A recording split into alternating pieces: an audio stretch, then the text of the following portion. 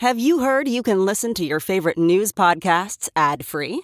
Good news. With Amazon Music, you have access to the largest catalog of ad-free top podcasts included with your Prime membership. To start listening, download the Amazon Music app for free or go to amazon.com/ad-free news podcasts. That's amazon.com/ad-free news podcasts to catch up on the latest episodes without the ads.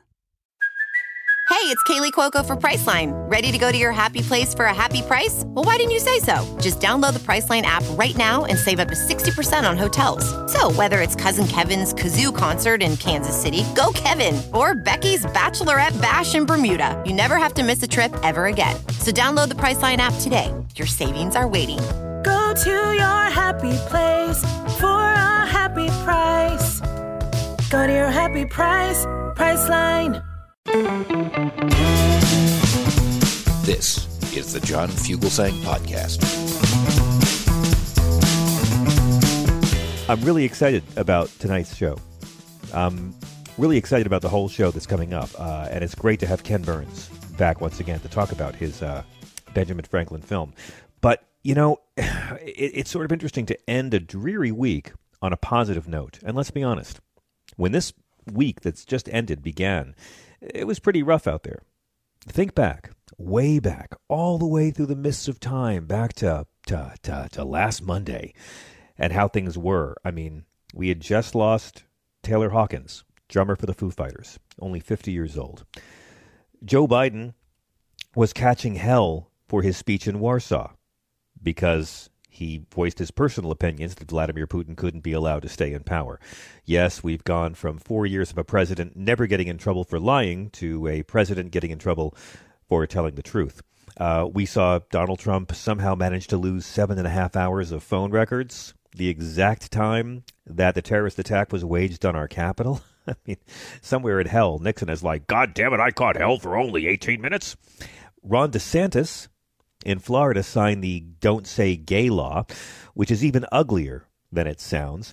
And, of course, the week began with an Oscars ceremony that was supposed to be a joyful celebration for the deaf and disabled community. The first deaf male actor to win an Oscar, the first queer woman of color to win an Oscar, all overshadowed by a stupid act of violence. And now, of course, you know, more people have heard about the slap than have heard about the war in Ukraine. As of now, I mean, as we come to you, it's just been announced that Will Smith has resigned from the Academy. So take that. No more screeners for you. So after this dreary, god-awful week, it's kind of amazing to end it with so much positive news. Did you get a chance to take in the nice things that happened today? We just saw the greatest organized labor victory in America of the 21st century, as Amazon workers in ultra-conservative Staten Island successfully formed a labor union. Pope Francis has apologized to indigenous people for the atrocities of residential schools. After Transgender Day of Visibility, U.S. citizens will now be able to select X as their gender on passport applications starting the 11th of April. This is great, and it's a bunch of new policies the White House is rolling out. The U.S. added 431,000 jobs in March. I mean, that's really a streak of very, very strong hiring. 431,000 jobs. The inflation is still high, but wow, the economy is very, very resilient. And then the morning after, 92% of House Republicans voted against capping insulin costs at $35 a month. Think about that. 92% of Republicans voted against capping the price of insulin at $35 a month. Why do non-millionaires keep getting suckered into voting for this party? Well, the morning after that, they're on the House floor railing against a bill to legalize marijuana federally. And the House passed legislation on Friday morning, the end of this dreary week, to legalize cannabis nationwide and, just as importantly, to eliminate the long-standing criminal penalties for anybody who distributes it or possesses it. Now, the congressmen passed this bill mostly along party lines, 220 to 204. 3 Republicans joined the Democrats, and only 2 Democrats didn't. The 3 Republicans Who voted for the bill? Let's give them praise. Brian Mast, Tom McClintock, and Matt Gaetz. You guys did the right thing. And Democratic Representatives Henry Cuellar of Texas and Chris Pappas of New Hampshire voted against it. Now it's going to go to the Senate, where Chuck Schumer is working with his other Democrats to introduce their own marijuana legislation bill as soon as this spring. The House Democrats previously passed a bill to legalize cannabis way back in December 2020, but that didn't go anywhere in the Senate because the GOP was still controlling it at the time. This new bill is called the Marijuana Opportunity Reinvestment and Expungement Act, or MORE, which is what David Crosby always says when you produce the marijuana, more. But what I love is this would clear cannabis-related convictions from people's records, and it would finally, formally, officially remove cannabis from the federal list of controlled substances. It would also put a federal tax on weed sales to fund programs that were aimed at helping communities harmed by the war on drugs policies that, of course, put all these harsh punishments for having cannabis in the first place. The sales tax would start at 5%, gradually increase to 8% over 5 years. We've seen in many states like Colorado, these laws work. These laws give you a lot of extra revenue. And most sane people agree it's past time for the federal government to catch up to the majority of U.S. states that have already decriminalized cannabis to at least some extent. Jamie Raskin, the great congressman from Maryland, did try before the final passage to clarify that people can't be denied security clearances over cannabis due to 12 Democrats joining all but 2 Republicans in opposition. And what I loved about the passage was the Democrats really tried to frame this as a way to undo the disproportionate impact of marijuana prohibition on racial minorities. You all already know Black Americans are 4 times more likely than Caucasians to be arrested for cannabis possession, despite both races using the drug at pretty much the same rate, according to the ACLU. Congresswoman Barbara Lee said, make no mistake, yes, it is a racial justice bill. Really exciting. I mean, to me, it's very, very promising, even though, let's admit, there's no real clear path to Joe Biden's desk. Now, 37 states, 4 territories, and D.C. all allow the use of cannabis for medical use. That's according to the National Conference on State Legislatures. About half of that number, 18 states, 2 territories, and the D.C. allow cannabis for non-medical use. I mean, friends, just think about how far we've come. I remember watching that commercial on Fox News, because I watch Fox News because, I'm a thinker. Remember the commercial where they said, if you buy drugs, even pot, your money may go to fund terrorists. This wasn't that long ago. They were still pushing this line. And that one was really an eye-opener for me. Because I don't know about you, but I grew up in America's public schools. Remember all the traditional fear-mongering propaganda about weed? Remember all the stuff they would tell us when we were kids, the horror stories about all the evil things weed does to your brain? I can't recall any of it right now, but you get the idea. They always told us growing up, weed makes you violent and lazy, which never scared any kids I knew. In fact, I'm sorry, I think making violent people lazy is the most effective crime prevention plan possible. Think about it. I'm going to kill you, man, right after this burrito. And this wasn't that long ago. This is why so many kids have a hard time taking the drug war seriously, because we're always changing the reasons, but the message stays the same. We always keep saying, drugs are bad, drugs are bad, drugs are bad. And that, my friends, is not the problem. The problem is not that drugs are bad. The problem is that drugs are great. That's the problem. Addiction is bad. Overdosing is bad. Making really stupid choices when you're high is bad. And all you potheads who paid to see Eternals in the theater know what I'm talking about. It wasn't that long ago. They were saying if you buy pot, the money will go to terrorists. So clearly the message they're sending is grow your own. But, I always think back that of all the just say no, this is your brain on drugs, all the anti-weed propaganda, that one was always my favorite, the terrorist tie-in, because our government linking the war on drugs to the war on terror is actually rather ironic, because the drug war as we know it, the drug war that we are still trying to dismantle began in 1873 in that bastion of morality, San Francisco. Now, way back then, Chinese immigrants were the group that everyone was allowed to hate. You know, every generation has one. I mean, for a long time, it was Muslims, and then it was undocumented immigrants. Now it appears to be trans children. But back in 1873, you were allowed to hate Chinese. And people didn't like the thought of good Christian white people going into those opium dens of the heathen Chinese. I mean, white people took opium too, but white people used to eat it or they would shoot it up, you know, the wholesome ways. Chinese folks in the opium dens would smoke the opium. This is long before, of course, the Sackler family decided to get everybody hooked on pill form. But back in 1873 in San Francisco, because of the racism, they passed a law taxing imported smokable opium. Now, think about that. It's noteworthy because besides the obvious racism, you know, they didn't tax drinkable, eatable, shoot-upable opium, just the kind you smoked. It was obviously racist, and it was the first time our government ever used taxes, not to raise money like the founders intended, but to punish and control private behavior.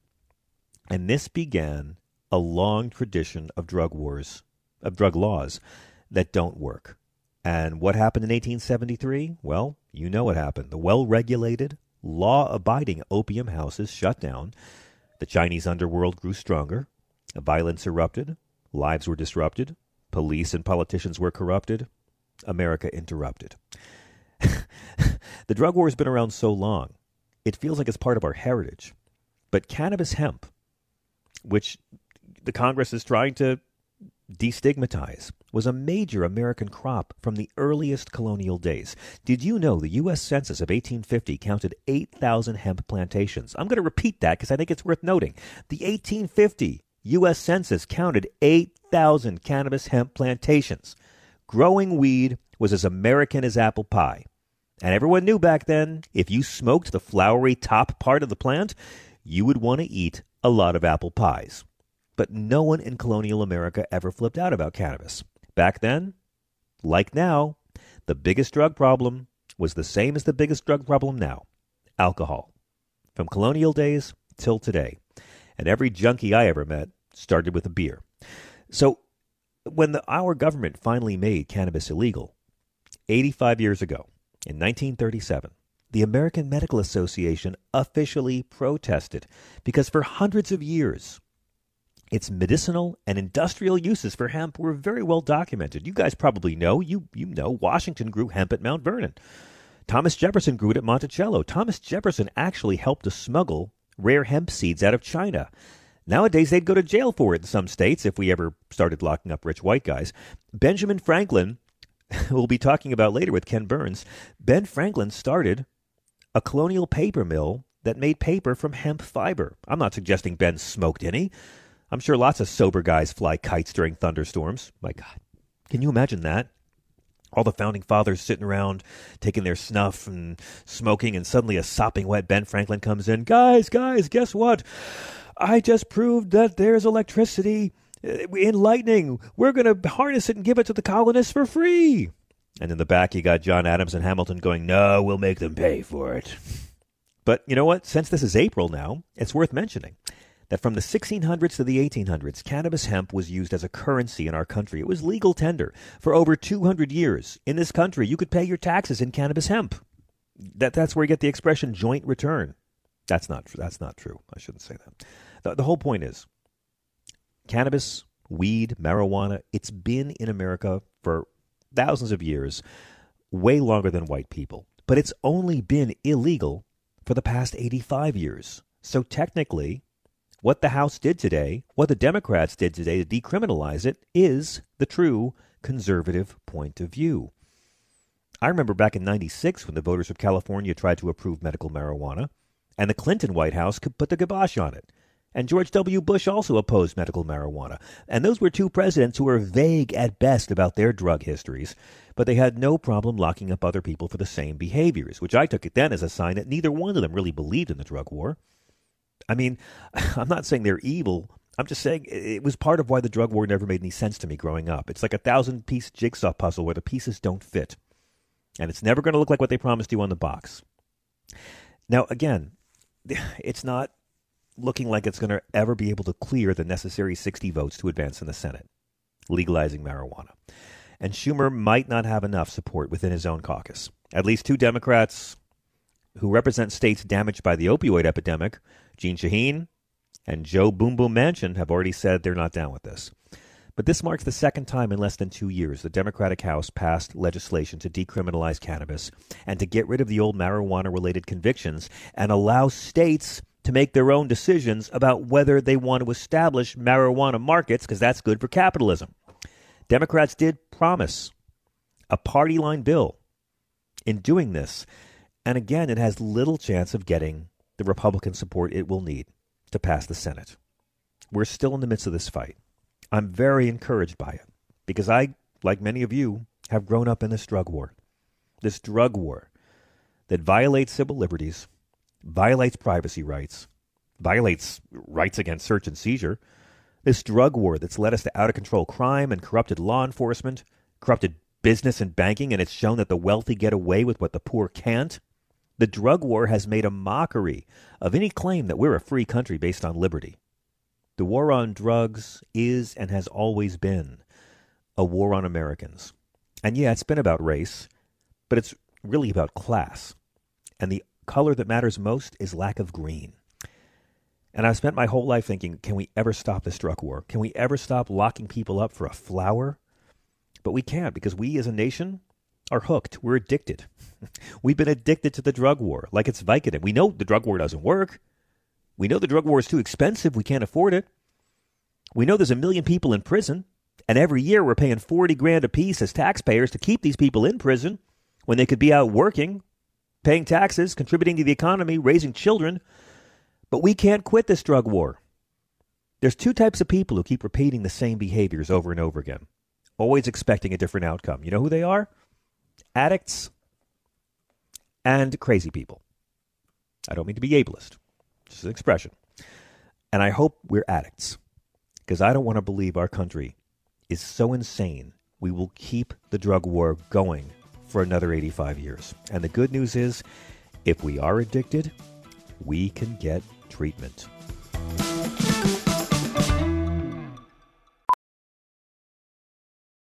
Professional welder Shayna Ford used VR training developed by ForgeFX to hone her skills as a welder. The more time that you spend practicing it, that's what separates a good welder from a great welder. VR training can help students like Shayna repeatedly practice specific skills. Virtual reality definitely helps because the more muscle memory that you have, the smoother your weld is.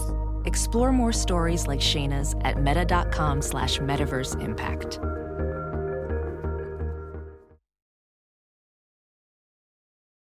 As you write your life story, you're far from finished. Are you looking to close the book on your job? Maybe turn a page in your career?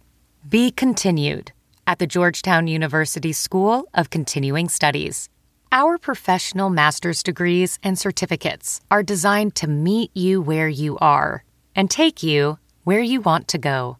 At Georgetown SCS, the learning never stops, and neither do you. Write your next chapter. Be continued at scs.georgetown.edu/podcast.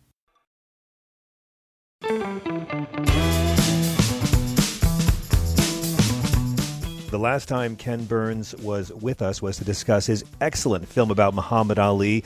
Now he is premiering a new 4-hour documentary about the $100 founding father, a man best known for a kite experiment, perhaps, a man who was the greatest diplomat in history, a man who was an inventor, a man who owned slaves, a man who changed the world and made it better, a man who evolved, but maybe not fast enough. And it's a film about America amidst war and diplomacy, pandemics and vaccination, spirituality and science, and shifting political landscapes, proving once again Ken Burns makes films about how current events aren't current. What a pleasure to welcome Mr. Burns back to SiriusXM.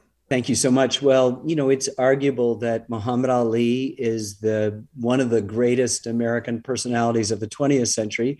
Benjamin Franklin, to me, is undoubtedly, without question, the greatest personality of the 18th century. You or your astrologer friends might be interested to know that they're both born on the same day, January 17th, if you adjust to the Gregorian calendar. He was born in 1706, died in 1790, and just is the colossus that bestrides that extraordinary century. Yes, indeed. I mean, he's almost the entire century. And I did know that about their birthdays. But what I found fascinating was last time you were here when we discussed the Ali film, it was so contemporary that I mentioned to you I wasn't used to seeing you use rock and roll music or soul music in your films. Now you've done a film about a man who never even lived long enough to be photographed. And I thought that's a peculiar kind of challenge, even for a Ken Burns, to not have still photography for his subject. It is, everything visually for us is calibrated, right? Sometimes you may have a subject that's all still photographs, like the Civil War, no footage, right? Nothing in color, right? Sometimes you have very little photographs because of the subject matter. Sometimes there's lots of painting. When you've got an 18th century subject or an early 19th century subject, you just have to make do and figure out how to do it. So we rely on increasing the amount of live cinematography that we do, yes. The print shops, the forges, the dimly lit taverns, the tabletops, the chess sets, all of that stuff. We go to various places, London and Paris and Philadelphia, New England, film appropriate interiors and exteriors. And so you increase that and find paintings and drawings and increase the number of maps and the graphic material and how you pull that graphic material out. So you're in there and you find his signature or you find the words in his essay about something. So it's a great challenge. Sometimes there's a tyranny of choice when you've got, say, a war that's covered with millions of photographs and thousands and thousands of hours of footage. That can be as tyrannical as the absence of things as well. I agree. That's why it's always a joy with your films to appreciate the editing. And this one is especially creative. Craig Mellish is the person who deserves the main credit for that. This is a collaborative medium, and my co-producer, David Schmidt, and the writer, Dayton Duncan, and a whole team of folks who found those images deserve so much credit. Particularly during COVID. I'll say, you mentioned Dayton Duncan, and this is a film about a man who did have a very long life that was very, very accomplished. Most of the things he is best known for happened after he turned 60, and it was a full life before then. I've always been curious, how do you go about crafting the narrative with your screenwriters? It's clearly the story you want to tell, but do you map out act by act, beat by beat, the story that you want to pull out from a life like this?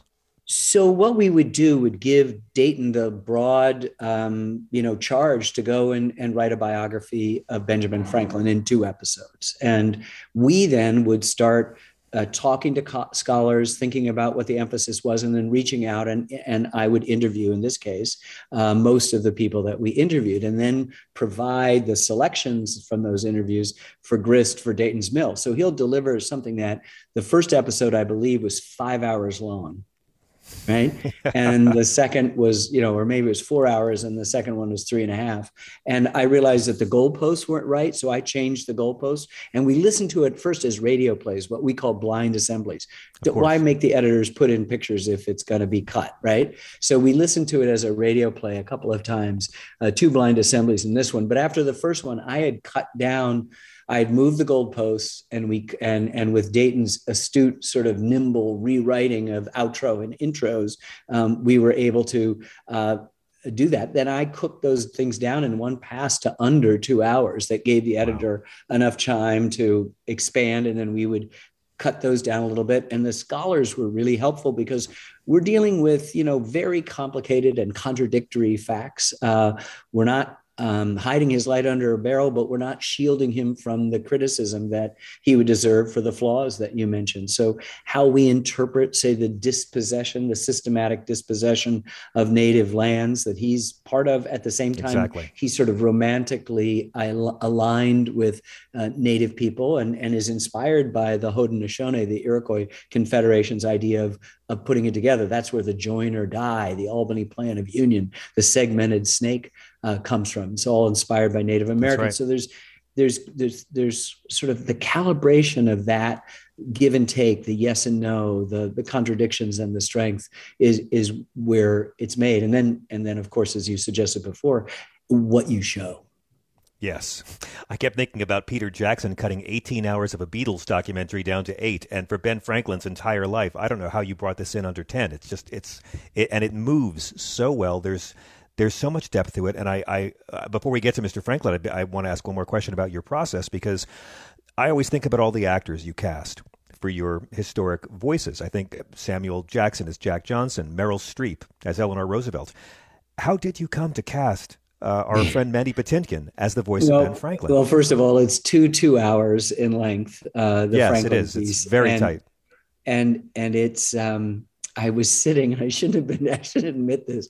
I was watching Homeland, of which I was a fan of several years ago, with my then, 8 or 9-year-old youngest daughter, Willa. And I was covering their eyes at the parts they shouldn't see, thinking, what a bad dad, and trying to explain to them, statecraft and spycraft and Russian, US, Afghan relations, all of this stuff. When I suddenly went, oh, Mandy should be the voice of Franklin. This is 3-4 years ago. And I was so inspired. And in COVID, we did it. He said yes. And we had this remote session. He was phenomenal. I've worked with Meryl Streep and Tom Hanks and Gregory Peck and Paul Newman and lots of great actors. And he was just unique in the way he approached it. And then he, it was a day session. And then we, a couple of years later sent him the thing, or a year and a half later sent him. And he was stunned. He said, this is one of the 3 things I'm proudest of, along with Sunday in the Park with George and Princess Bride and this. I said, wow. What about Saul Berenson from Homeland? That was what inspired me. He goes, yeah, but I like this. I don't think he was prepared for just how contemporary it was and how to the moment it was in the midst of our political divisions. Well, you mentioned, the contradictions of the man, and that's really what the film is about. This is someone who was beloved by the world, but completely estranged from members of his family who later spoke out about slavery, but owned people, enslaved people, who denounced the slaughter of natives, but also was a fan of the expansion into indigenous lands, and of course, a Puritan who became a figure in the Enlightenment. I certainly understand why you'd want to tackle it. You said that you don't make movies about things you don't know about, and I respect that. I'm curious, what did you know about Ben Franklin and slavery? It's so interesting. I don't remember what I did. I suppose that I thought even in my advanced years that the lightning had to hit the kite, and it doesn't. That's the school, what we inherited from the school thing. I did not know that he enslaved people. That struck me. And let's be straight about it. We sort of quite correctly excoriate the Southern planters for their hundreds of slaves, but having 1 or 100, it's all bad, right? It's like murder. Yeah. You kill one person, you kill 100 people. The 100 people gets the ink, but it's, it's still murder, right? And it's still enslavement. And that's a horrible thing. I just was drawn, I don't want to tell you what I already know. I'd rather share with you the process of discovery. I think we even talked about this with Ali. And so you come with a set of presumptions, and they're blown away. And I think the redundancy of the idea of complicated human being. There's none of us that aren't complicated. And our heroes are larger than life people, just like the Greek heroes always had their flaws. And the lessons are that you didn't throw one out because they weren't perfect. Nobody's perfect. Exactly. What you did is you tried to figure out some way to tolerate the contradictions and to proceed forward. His net contribution is just beyond that. But it's really important to understand how he could go from a Puritan upbringing to this Quaker, much more tolerant ability to absorb the Enlightenment and the kind of presumed deism that came with that, to become a man of science, to understand the beautiful poetry in Thomas Jefferson's Declaration, but say, it's not, we hold these truths to be sacred. No, we hold them true to be self-evident. He's the editor. He's on the committee, and he changes sacred to self-evident. That's a wonderful change. It's an Enlightenment change. And even though Jefferson is distilling a century of Enlightenment thinking into that second sentence of the Declaration, which is one of the greatest sentences ever written, he needed a little help, and Franklin, the printer, the editor, was an astute changer of that. So there's all that stuff that we wanted to go for. And it all has to be there. I mean, with the study of any great man, from FDR to Dr. King, we have to take in the sins. In this case, he published anti-slavery propaganda, but wouldn't put his name on it. He was also ahead of its time when it came to demonizing a despised immigrant class. It happened to be Germans in his generation, but he saw the Germans as swarthy. He said he wanted the lovely white and red, meaning native peoples, which is that kind of beginning of that American romance with the native people. But by the way, we're taking everything you have and we're corralling you into different places. And if you get in the way, we will kill you. But he sees the Germans. I think Adolf Hitler, I've just finished a film that'll be out in the fall on the US and the Holocaust. And, the whole thing is the racial purity of the Germans and the Northern Europeans, the Scandinavians and the Brits and the Irish, as opposed to everybody else who's swarthy or racially inferior. So to have the Germans be, racially inferior at that moment is it's a stunner, but it begins to tell you about the folly and the biological non-existence of race. It just doesn't happen, right? Yeah. So Franklin's there at the beginning. And I do want to make it clear, as I've done with you before, John, is that we don't go in trying to score contemporary points. It's hard enough to tell the story, as you implied, to find the images, to wrestle and boil it down into 2 hours that will make you feel something about this person and about the era.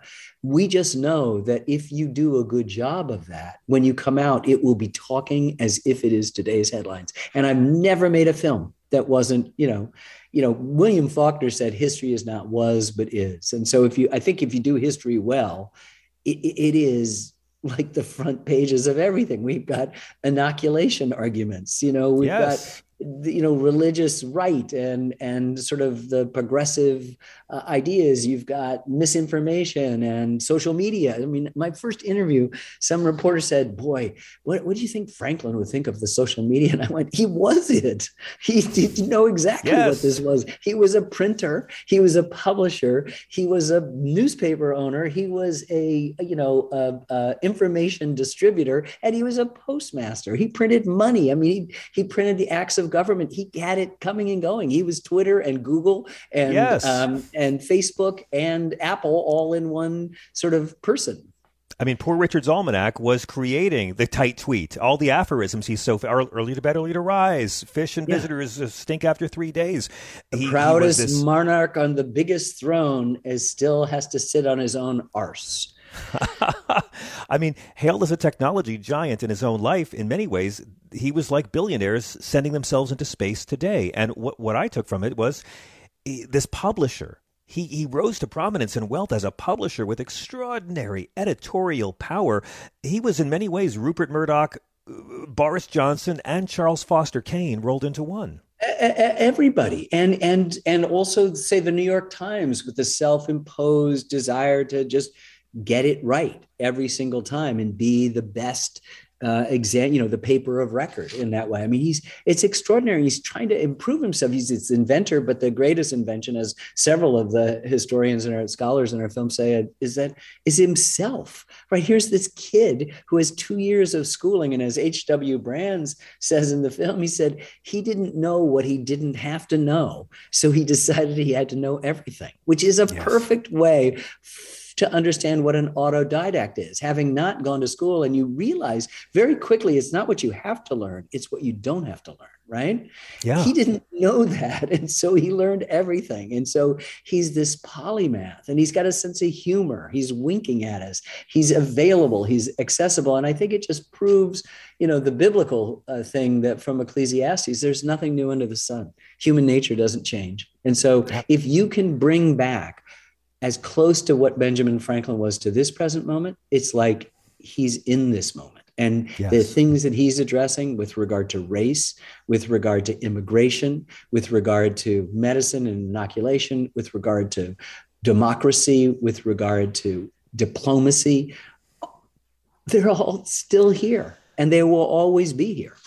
And there's no way that it can't be political, right down to you mentioning it was hemp rope that was used in the famed kite experiment, which we've always been sold a version of. It's so lovely the way you unpack it.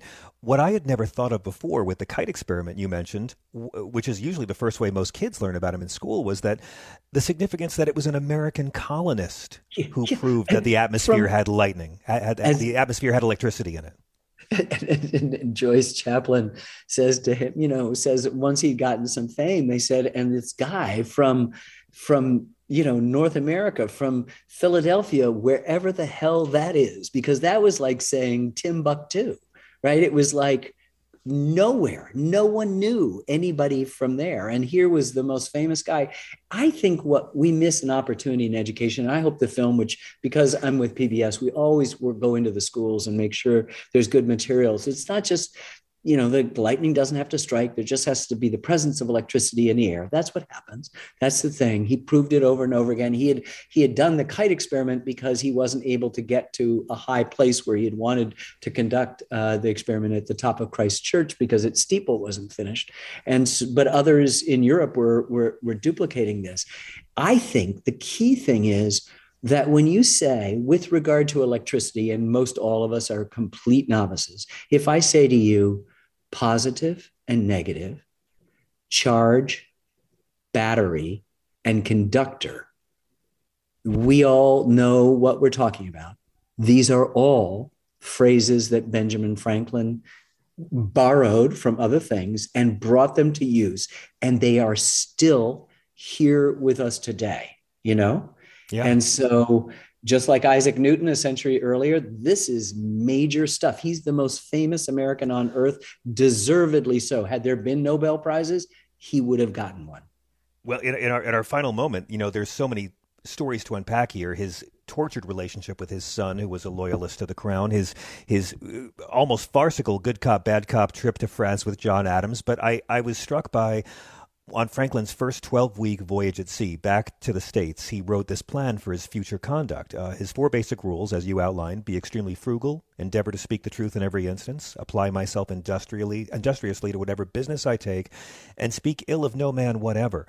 I'm very curious, after all the exhaustive research you did Franklin achieve his basic rules for himself? Did he live up to them? No, as none of us can, but he tried harder than anybody I've ever met to do that. And that's the key thing. This is the greatest diplomat in American history. Know him, know us, know US, not just us, but the US. He's not there. He is on the level and alone with George Washington. When Cornwallis surrenders to Washington at Yorktown, it's because he's standing next to several thousand French soldiers. Thank you, Benjamin Franklin. His American soldiers, several thousand, are equipped with ammunition and uniforms and guns. Thank you very much, Dr. Franklin. And by the way, Cornwallis can't escape because there's a French fleet out in the harbor.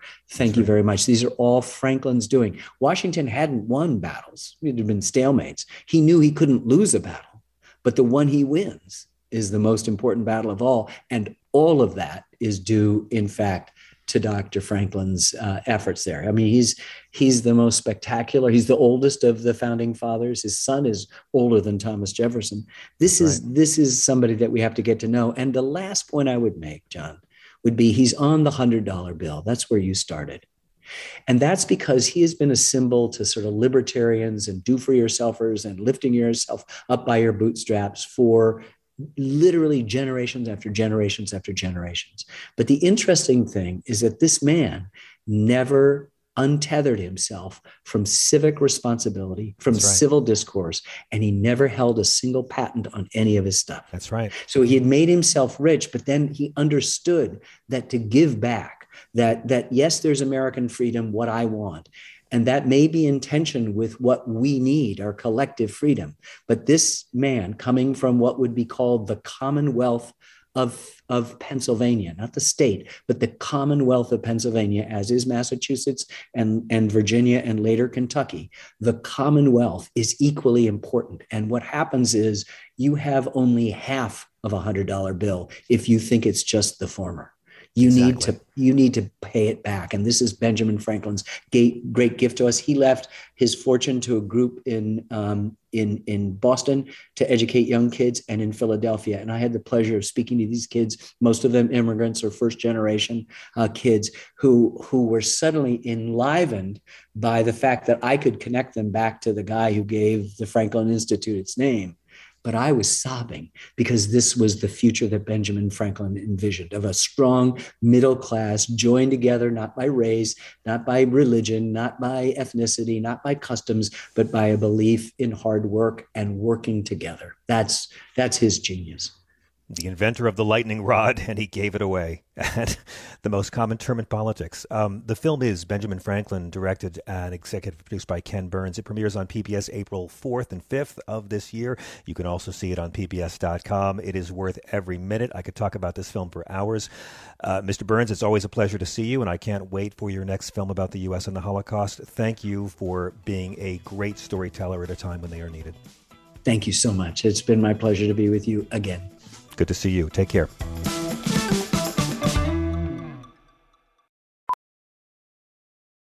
Welding instructor Alex DeClaire knows VR training platforms like Forge FX help students master their skills. There's a big learning curve with welding. Virtual reality simulates that exact muscle memory that they need. Learn more at meta.com/metaverseimpact.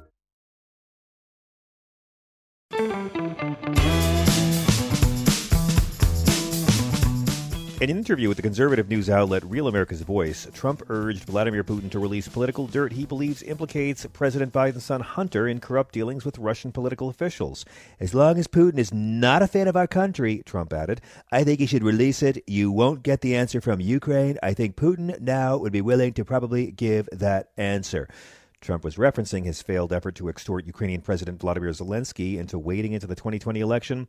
An act of such obvious state corruption had earned Trump his second impeachment trial. So writes our next guest, the great Max Burns. We're always thrilled when Max can join us to class the place up. He is a Public Relations Society of America award-winning Democratic strategist and great columnist, and he regularly appears in a wide array of top-tier national and international news outlets, including the Daily Beast and NBC News. His new piece in The Hill is Vladimir Putin's Art of the Deal, and as always, he nails it. Max, welcome back on our night of many Burnses. You and Ken. How are you, sir? Thanks for having me. I think one of those is a bit more of a draw, but I'm glad to be here. Well, have you made a film about Ben Franklin? Because we could talk about that, too. I love this piece that you wrote about Trump's desire for vengeance against Zelensky, against Biden, against the country that threw him out of office, and how you say he has an eager audience in the Kremlin. Putin is eager to destabilize America's already fractious political landscape, and Trump is happy to help amplify Russia's authoritarian agenda as long as it hurts Democrats. I want to say that I'm not shocked anymore by the things Trump does, but this one, while Putin is busy slaughtering civilians and killing children, I didn't see it coming. Yeah, this just reminds me of when I was in high school and I was really into the show 24, which the big conceit was always that the president was evil and working for the bad guys. But, you know, we didn't really see that in America for real until Donald Trump. And now he's out here plainly asking the Russians again to help interfere in America's domestic politics and giving sort of play-by-play advice to our adversary on how to most effectively hurt the country. It's baffling that this is a man who was not that long ago the president of the United States of America. Yeah, and you know, right now, I guess Russian state TV is taking a break from calling Tucker Carlson the greatest guy in the world. We talked about earlier in the week, Russian broadcaster Evgeny Popov was saying that Russians have to call for regime change in America, which I thought, okay, you're punching back at Biden, that's fair, but then said Russians have to help our partner Trump become president as soon as possible. I guess what I'm surprised most by is that Donald Trump could read the room this badly and still be this dumb, Max. And it's just that he's that easy to manipulate. I mean, this is the core of Putin's art of the deal, is getting something for nothing. It cost Vladimir Putin nothing to tell his state-run media to put up a segment about how great Donald Trump is. But what he gets in return is Donald Trump, a former American president, the leader of the Republican Party, actively every day spewing Kremlin propaganda, delegitimizing the democratic process, reducing Americans' faith in government, in democracy, in America. And that is an incredibly valuable thing. I mean, imagine if a Russian premier during the Cold War would have been able to co-opt Lyndon Johnson into pushing pro-Soviet propaganda. I know. I mean, it's incredibly dangerous. It's madness. And I get that, as you put it, that Putin's art of the deal is offering something meaningless, this televised praise for Donald Trump in Russia, in exchange for, as you put it, the loud and public complicity of a former president in advancing anti-American propaganda. I get that Donald Trump is, parroting these debunked conspiracy theories about Hunter Biden's Ukrainian connection, but I'm curious. I get that the Hunter Biden stuff rallies the troops back home. They're not going to offer to do anything legislatively that's going to help the life of these white conservative people, but they'll get them mad about Hunter Biden. But what does that give Russia? How does talk about Hunter Biden and Ukrainian deals, how does that help Vladimir Putin? So if you remember the last time Donald Trump asked for help from Russia in 2016 in hacking Hillary Clinton's emails, they were more than happy to help. That single act alone that created so much political dissension and political division in the country and gave Trump that pathway to win resulted in 4 years of weak American government and weak American leadership that can directly point us to where we are in Ukraine right now. Russia benefits when we are weak and divided and fighting amongst ourselves. And one of the only saving graces of the Cold War was that it proved really hard to convince American government officials to turncoat on their own government. It was very exceptionally rare. Here's Donald Trump is willing to do that essentially for free, just for the exposure, for the thrill of it, and for a chance, I believe, to get back at Vladimir Zelensky for hanging him out to dry and getting him impeached. It's a really good point. I mean, we have to go back and remember, and a lot of us tried to block it out, what was actually going on with that impeachment. He was withholding the arms that had been approved for Ukraine to blackmail Zelensky into lying to help him cheat in the 2020 election. And it's so important to remember, Vladimir Zelensky had agreed to announce an investigation of Joe Biden on American CNN. No one cared about the investigation. Trump didn't care about the investigation. There wasn't going to be a real investigation. Trump just was forcing Zelensky to go on American TV and announce the investigation. That's all Trump wanted, was to be able to say they're doing this investigation and smear Biden that way. And as soon as the whistleblower story broke, and I wish people remembered this better, I talk about it all the time, as soon as the whistleblower story broke, Vladimir Zelensky canceled his appearance on American CNN. And who ever heard of a foreign president going on American TV to announce an internal investigation? The whole thing stinks like Chris Christie's hamper, but it's just incredible to think about the grudge that Trump must still bear Zelensky. I'm just kind of shocked, though, Max, because Donald Trump was characteristically crude and vulgar and stupid in praising Vladimir Putin after the invasion began. Then he seemed to have sort of read the room a little bit, came out and said that the invasion was bad, never said he was wrong for praising Putin, just said Putin changed. Somehow he changed. Never I was mistaken to trust him, just he changed somehow. And now it seems like he's over that, and he's back to praising Putin again, and literally asking Putin to help him to take a break from civilian slaughter, to help him again cheat in the new election.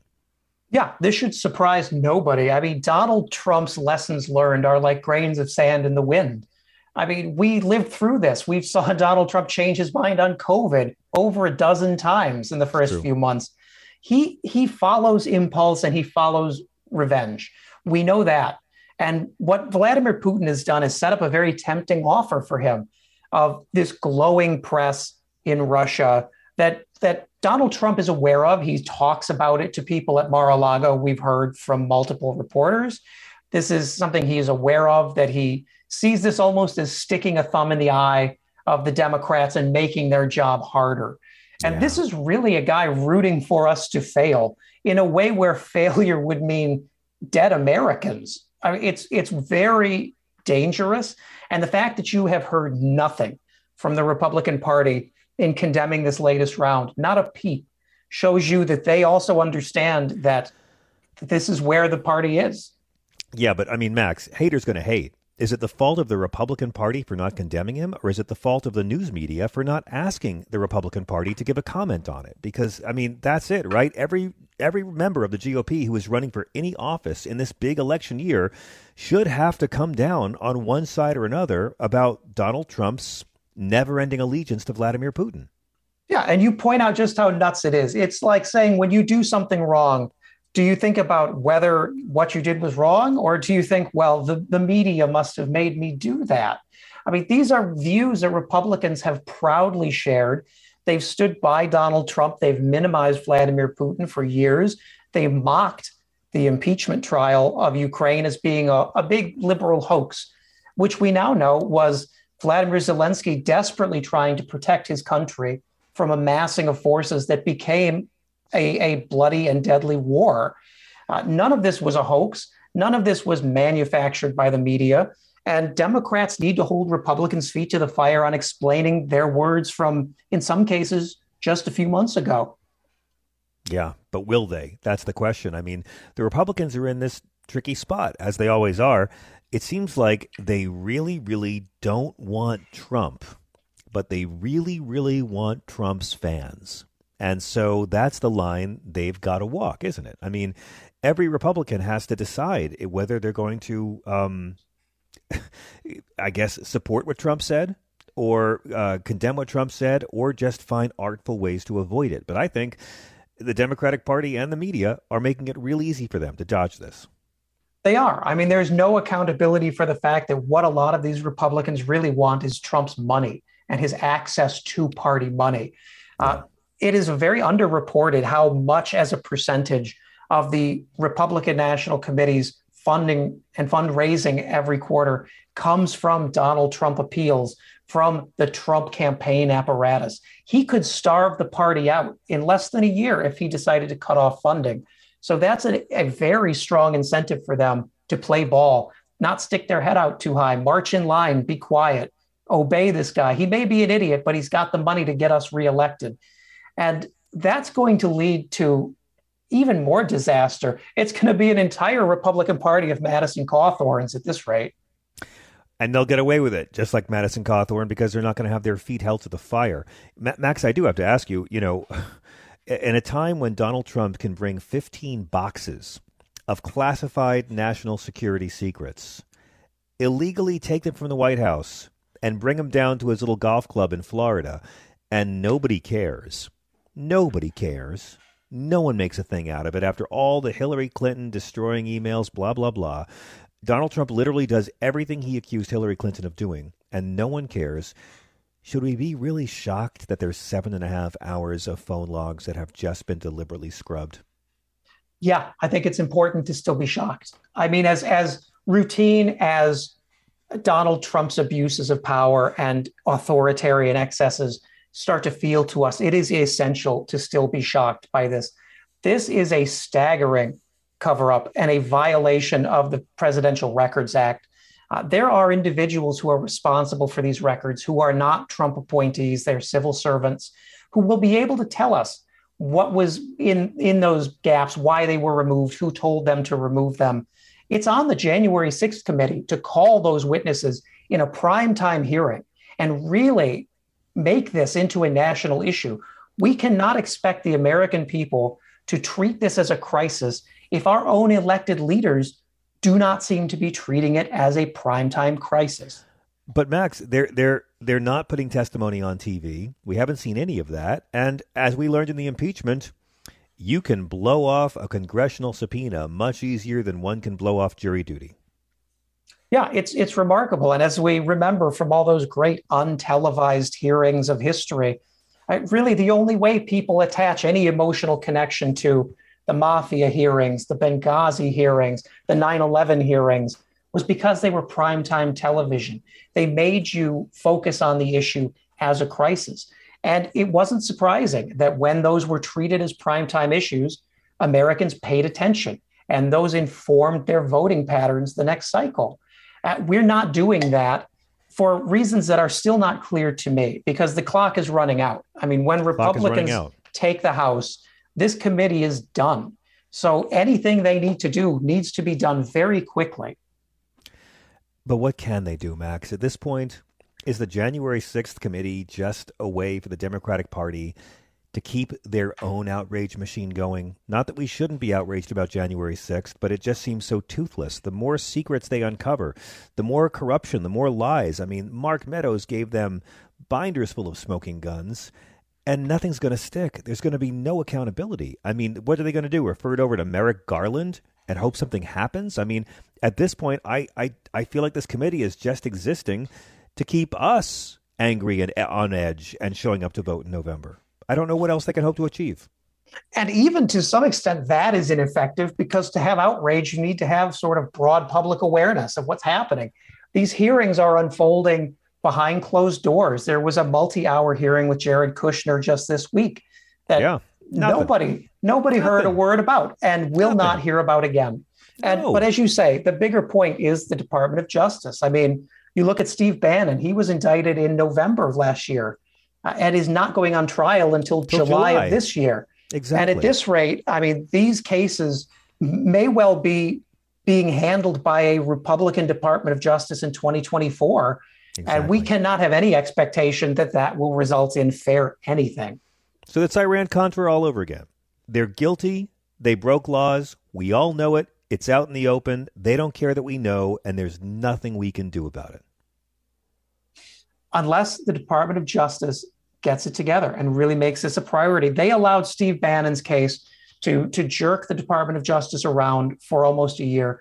I think they learned some tough lessons, that they were not prosecuting aggressively enough, that they were allowing too much opportunity for recesses, for extensions, and that Steve Bannon really used that to all that time to promote misinformation and to delegitimize this process. And you move quickly or not at all. Yeah, then let me ask you one last question, Mr. Burns, and I thank you for joining us on a Friday night. I'm really tired of defending Merrick Garland. I'm really tired of telling people slow and steady wins the race. Let's wait and see. He had no leaks on Timothy McVeigh. He had no leaks on the Unabomber, and he got convictions in all cases. I've gone through the talking points. I think a lot of people have just lost faith in this. Let me ask you, sir, what are you optimistic about in terms of justice being served? Well, I think Merrick Garland has been very good at building solid cases around January 6th. At first, there were complaints that he wasn't indicting enough high-level people. And then we saw a couple weeks ago that there was a slew of indictments against Proud Boys leaders, funders, organizers, and now evidence that they're going to start looking more at people who provided organizational support, people who include Charlie Kirk, Ginny Thomas, a lot of these shadowy right-wing sort of super PAC groups that were funding buses of people to come on January 6th. My hope is that those cases will start to turn more people to talking. But like we've said, I mean, there's a very limited amount of time to do this, and it has to be done right, because one mistake is all it will take to demolish the credibility of this effort. And on that note, Max, what's the best way for our listeners to follow you and keep up with your work? You can follow me on Twitter at @TheMaxBurns or at NBC News or at The Daily Beast. This new piece is great. Everyone needs to read it. In the Hill, Vladimir Putin's Art of the Deal. Man, it is enraging, but it's also inspiring, and I thank you for all the work you do, sir. Thanks for joining us on a Friday. Thanks for having me.